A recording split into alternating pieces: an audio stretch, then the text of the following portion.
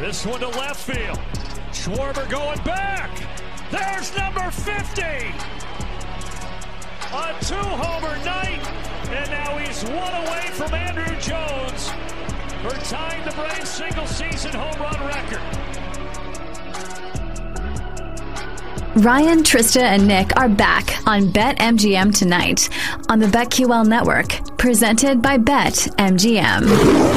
And Matt Olson did tie tonight with his 51st home run. The Braves up 6-1 on the Phillies now. Live total in that game's at 8.5. You can get on the Braves on the run line, -4.5, -185. You're looking at the Phillies at +140 on that, +4.5. So the Braves are really good, guys. They've got really very few weaknesses, and this is a team that's got World Series aspirations again. Yeah, they do. Yeah. If I was going to ask you guys, I'll give you guys the Dodgers and the Braves. You give me the field. What price would you give me? You get the Dodgers and the Braves. No, you guys get the Dodgers, and the Braves. And I'll just take, so that leaves me the Phillies. Let's be honest, like realistic contenders. The Phillies, the Cubs, and the Brewers, right? Because we're talking just National League. Yeah, like who's going to realistically be there? And I don't know, 10-1? 10-1 you'd give me? I think I would take it. I mean, the Braves are awesome, 94 and 50. Right. Run differential, +238. God, Nobody's even close, man. It's not even close. And I know run differential doesn't mean everything, but that team, they have the pitching, they have the bullpen, they have the lineup.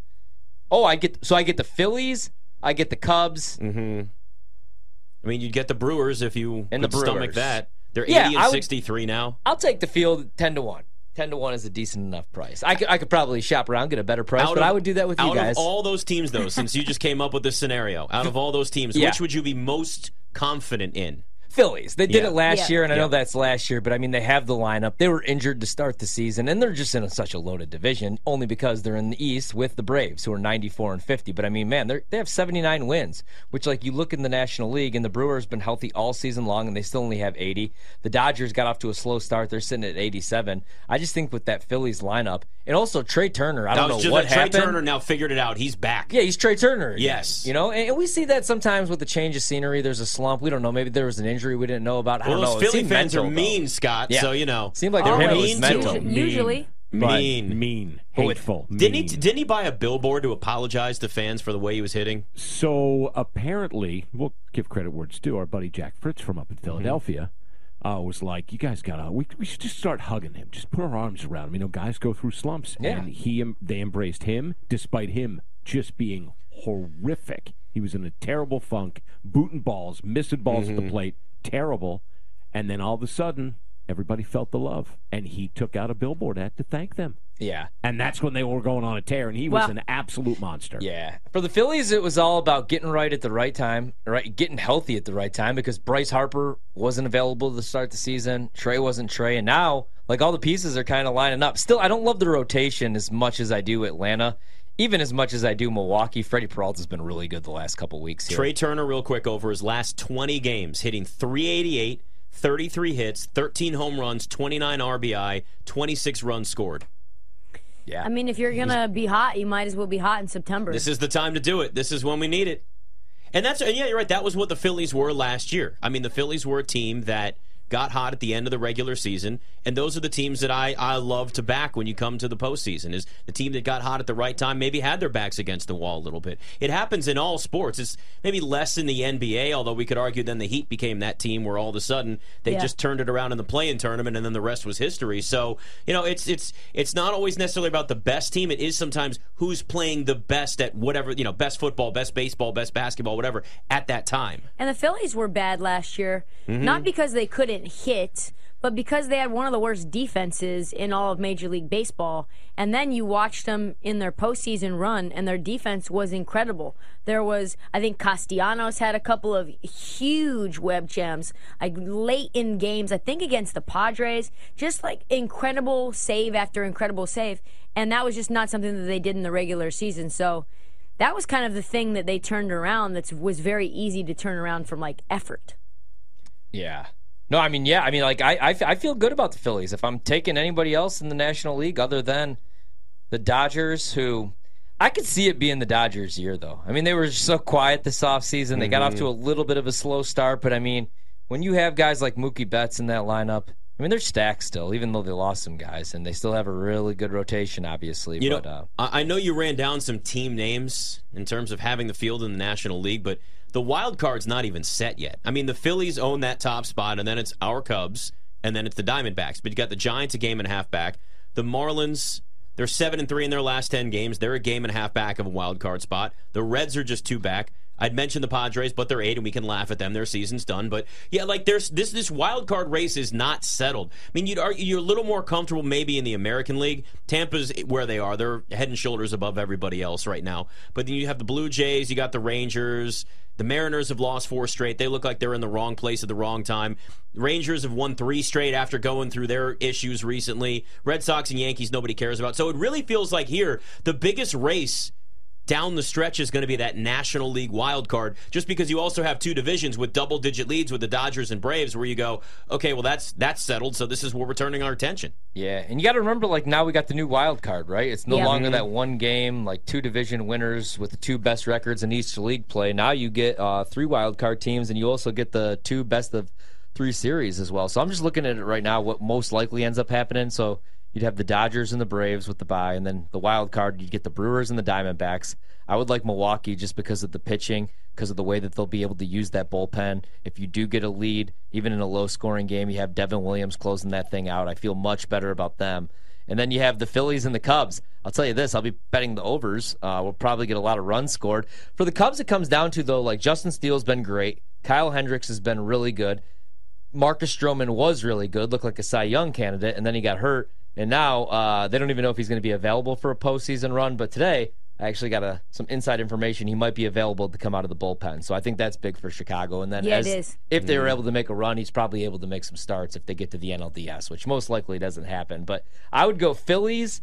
I would go Brewers. And then you get Atlanta, Philadelphia. Anything can happen. You get Los Angeles, Milwaukee. I'll be taking the Dodgers. That's why I feel like the Dodgers probably, and a lot, like you said, is still to be determined here, would have the easier run going past either Milwaukee or Arizona, where Atlanta, Philadelphia, or even Atlanta, Chicago, because of that lineup. Rough. Like, that's a war right there of a series, even though they're the better team. You know what I mean? So, like, I would, if I'm playing a future right now, go with the Dodgers in the National League. I know, like, just because of the run. Big hot take, but yeah, I mean, coming into the season, I didn't really like the Dodgers. I thought the Padres were going to finally win that division.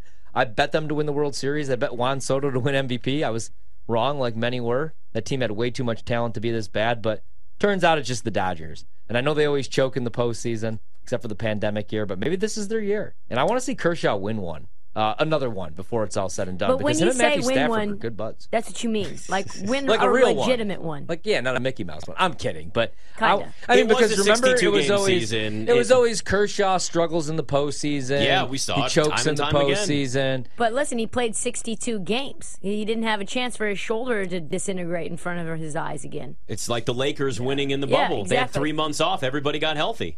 Yeah. It's there were teams and players that specifically benefited from that weird year, without question. God, I just look at the American League and I wouldn't even know what to do other than just, okay, do we roll it back with Houston, right? Minnesota, I want nothing to do with. I bet them tonight they're down 2-1. Baseball dead to me forever. Yeah. Texas, first half of the season, lights he does it every out. time, Scott. Run Every time. differential. Oh, I'm aware. Yeah. Huge. If they had Jacob deGrom, if he had an arm that worked, I would probably like Texas a little bit more. I know I said, Jacob deGrom, I know he's Jacob deGrom, but I like the arms and I like this bullpen. Well, I was wrong. I was a big dummy because I like Houston more. I like Seattle more. They've completely fallen off the map.